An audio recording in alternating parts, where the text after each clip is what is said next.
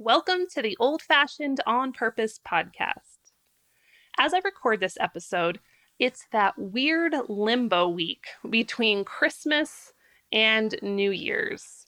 It's kind of that point where you are spending most of your time eating leftover Christmas candy and a lot of cheese. Like, why is there so much cheese around this time of year? Like, holy moly.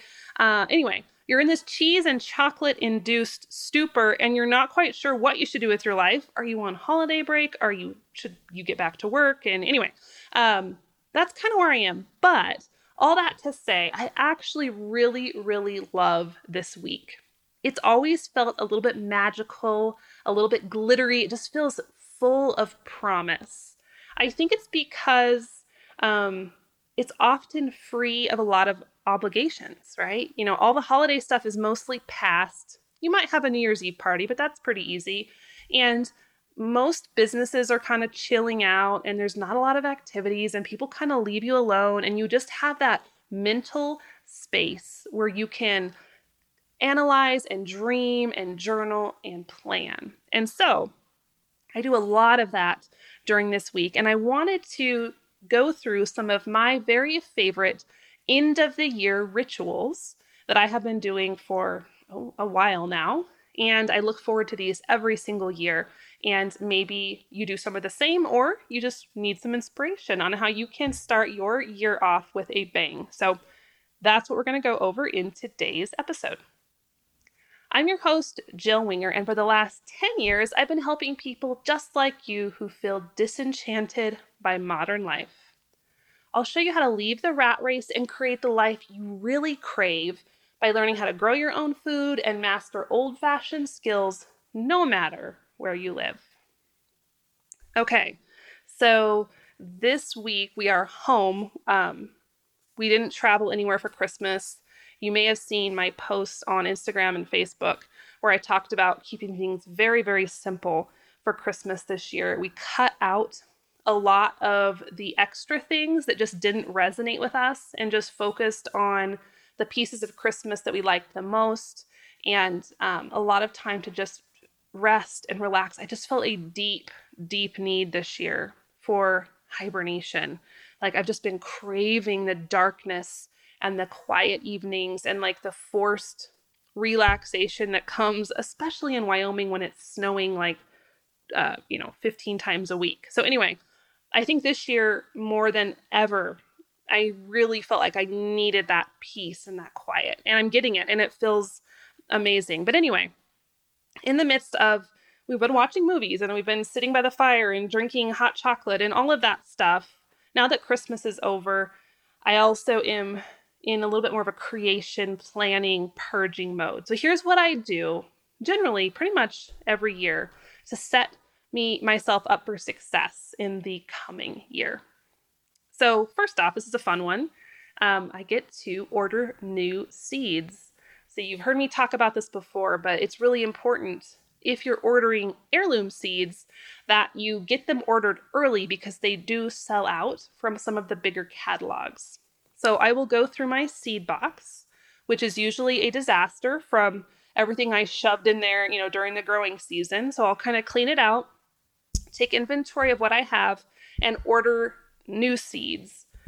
Baker Creek is a great seed company, and they send out a beautiful full color catalog. So it's kind of a tradition. We get the catalog out, I'll get a cup of coffee and a Sharpie, and I start circling and making notes about new varieties to try or old favorites we want to introduce, and then we get online and order them. I'm also excited to order from True Leaf Market this year. They're the company that has those amazing cover crop seeds that we talked about in a previous episode. They also have some great just regular heirloom vegetable seeds. So I'm going to be incorporating both of those companies into my garden plan this year. Kind of in that same vein, I also like to decide if we're going to order chicks this spring and then put a date on the calendar. And it does seem a little early to be doing that, but let me tell you, once January and February hit, things start moving quicker and quicker. Is that a word? Quicker? Maybe it's more quickly. Things start moving more quickly. That sounds more grammatically correct. Anyway, and you will miss your mark. So it's not as much of a big deal if you're getting them from a feed store because you're dependent on the feed store schedule. But if you're going to be doing meat birds or shipping in chicks from a hatchery, put it on the calendar. I have to always make sure it's in and around our travel schedule and just be mentally prepared for when that will occur. Okay, so that's kind of my homestead prep. Then I get into purge mode. And I know everyone else does spring cleaning. I do like New Year's cleaning. I get this crazy, insatiable desire to purge and declutter.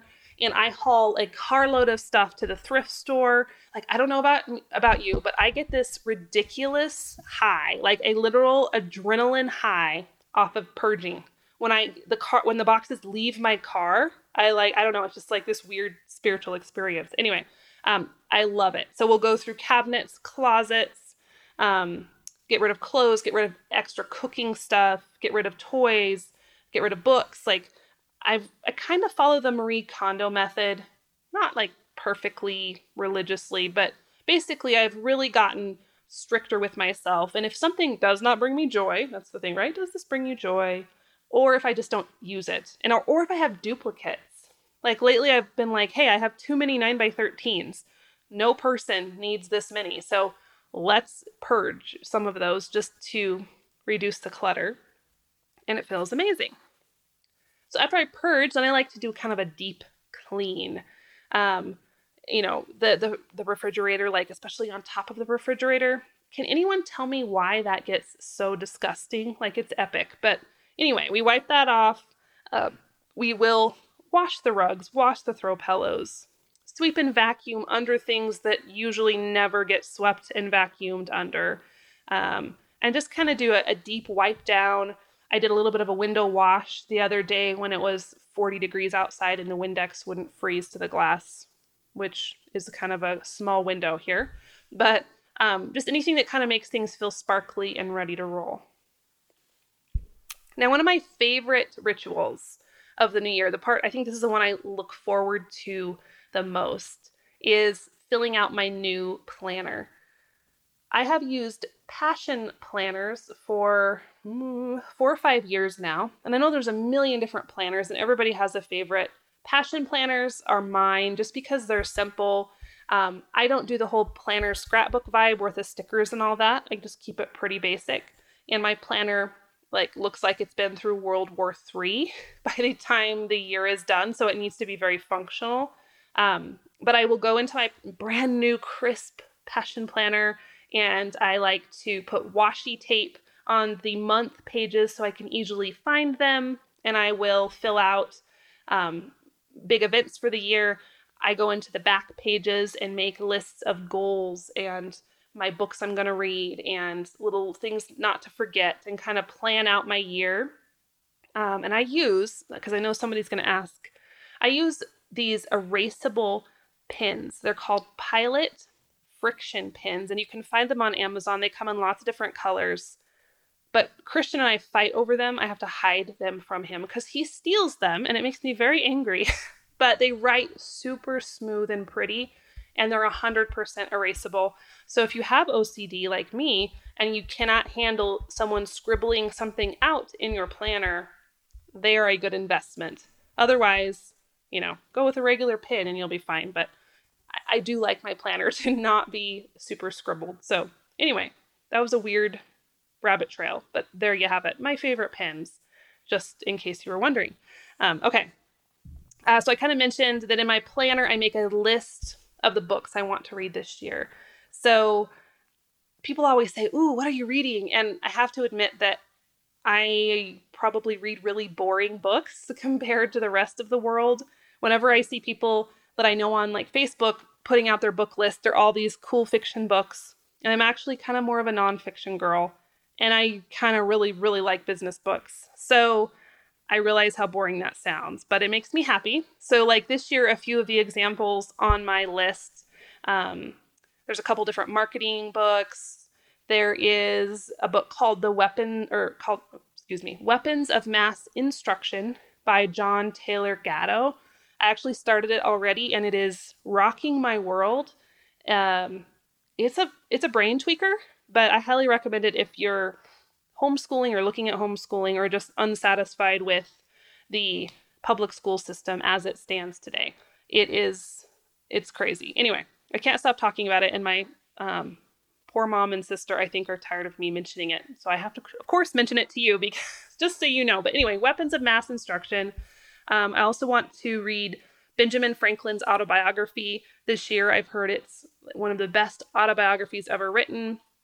I want to get the Emotion Code. I've heard good things about that. So anyway, that's just a few of them, but they're usually all nonfiction. Okay. Also, I choose a word for the year. And I've had better success with this versus like trying to do the whole New Year's resolution things. So I know a lot of people do this. It's not my own idea. Choose a word for the year. Last year, my word was intentional.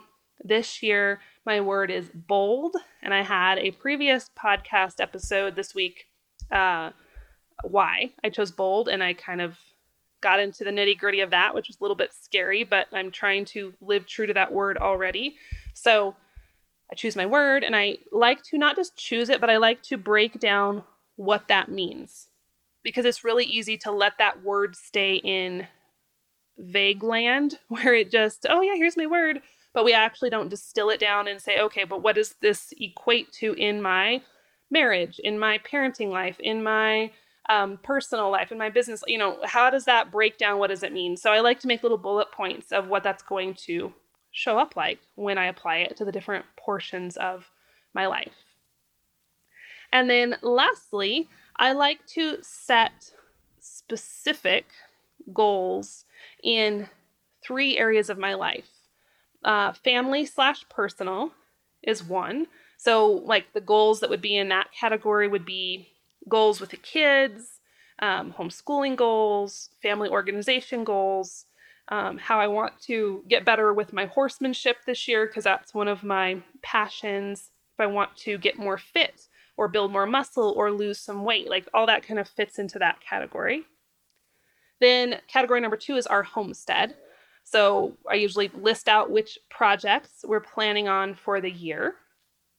A few of our homestead goals for this upcoming year are to finish our milking parlor, to get in a way better routine for milking, because I've been totally slacking on that. And then just to get our garden a little bit more organized and maybe build this really crazy hail netting prototype we have floating around in our brains. I'm not sure if it'll work, but we're going to try. So if we do it, you'll definitely be coming along for the ride on that one. But anyway, that's our homestead. So we have family personal is category 1, homestead is category 2, and then business is category 3. And that includes, where I want to take my business for the year, whether it's what I want to create or different revenue marks or different marks of, this many email subscribers or this, create this system and get this organized. So that is all encompassing there. But anyway, those are my rituals and they work for me and I truly look forward to them. And I love once we kind of get back into real life, when this holiday season is over and school starts again and work starts again, I just feel so much more prepared and just bolstered to hit the ground running and not feel behind and stressed. And I think it's totally worth the little bit of time. So anyway, I would encourage you to start creating your own rituals for the new year. And figure out what resonates with you, what's going to give you the best boost for your upcoming season, and then tackle it. So I'd love to hear what you come up with. Feel free to send me a direct message or leave a comment over on social, and let's chat about rituals. So anyway, I hope that was helpful. And if you are needing a little bit of help with your homesteading in 2020, but you're not quite sure how to start, I happen to have an entire library of resources I've put together for people just like you, and you can get complimentary access to the whole thing over at theprairiehomestead.com/grow. That's www.theprairiehomestead.com/grow. And that's it for this episode. Thanks so much for listening. If you enjoyed today's episode. And if you could just take a minute to pop over to your favorite podcast player and leave a quick review, that would go a long way in helping other folks find this podcast. And I would greatly appreciate it. So that's it. But I'll see you in the next episode of the Old Fashioned On Purpose podcast.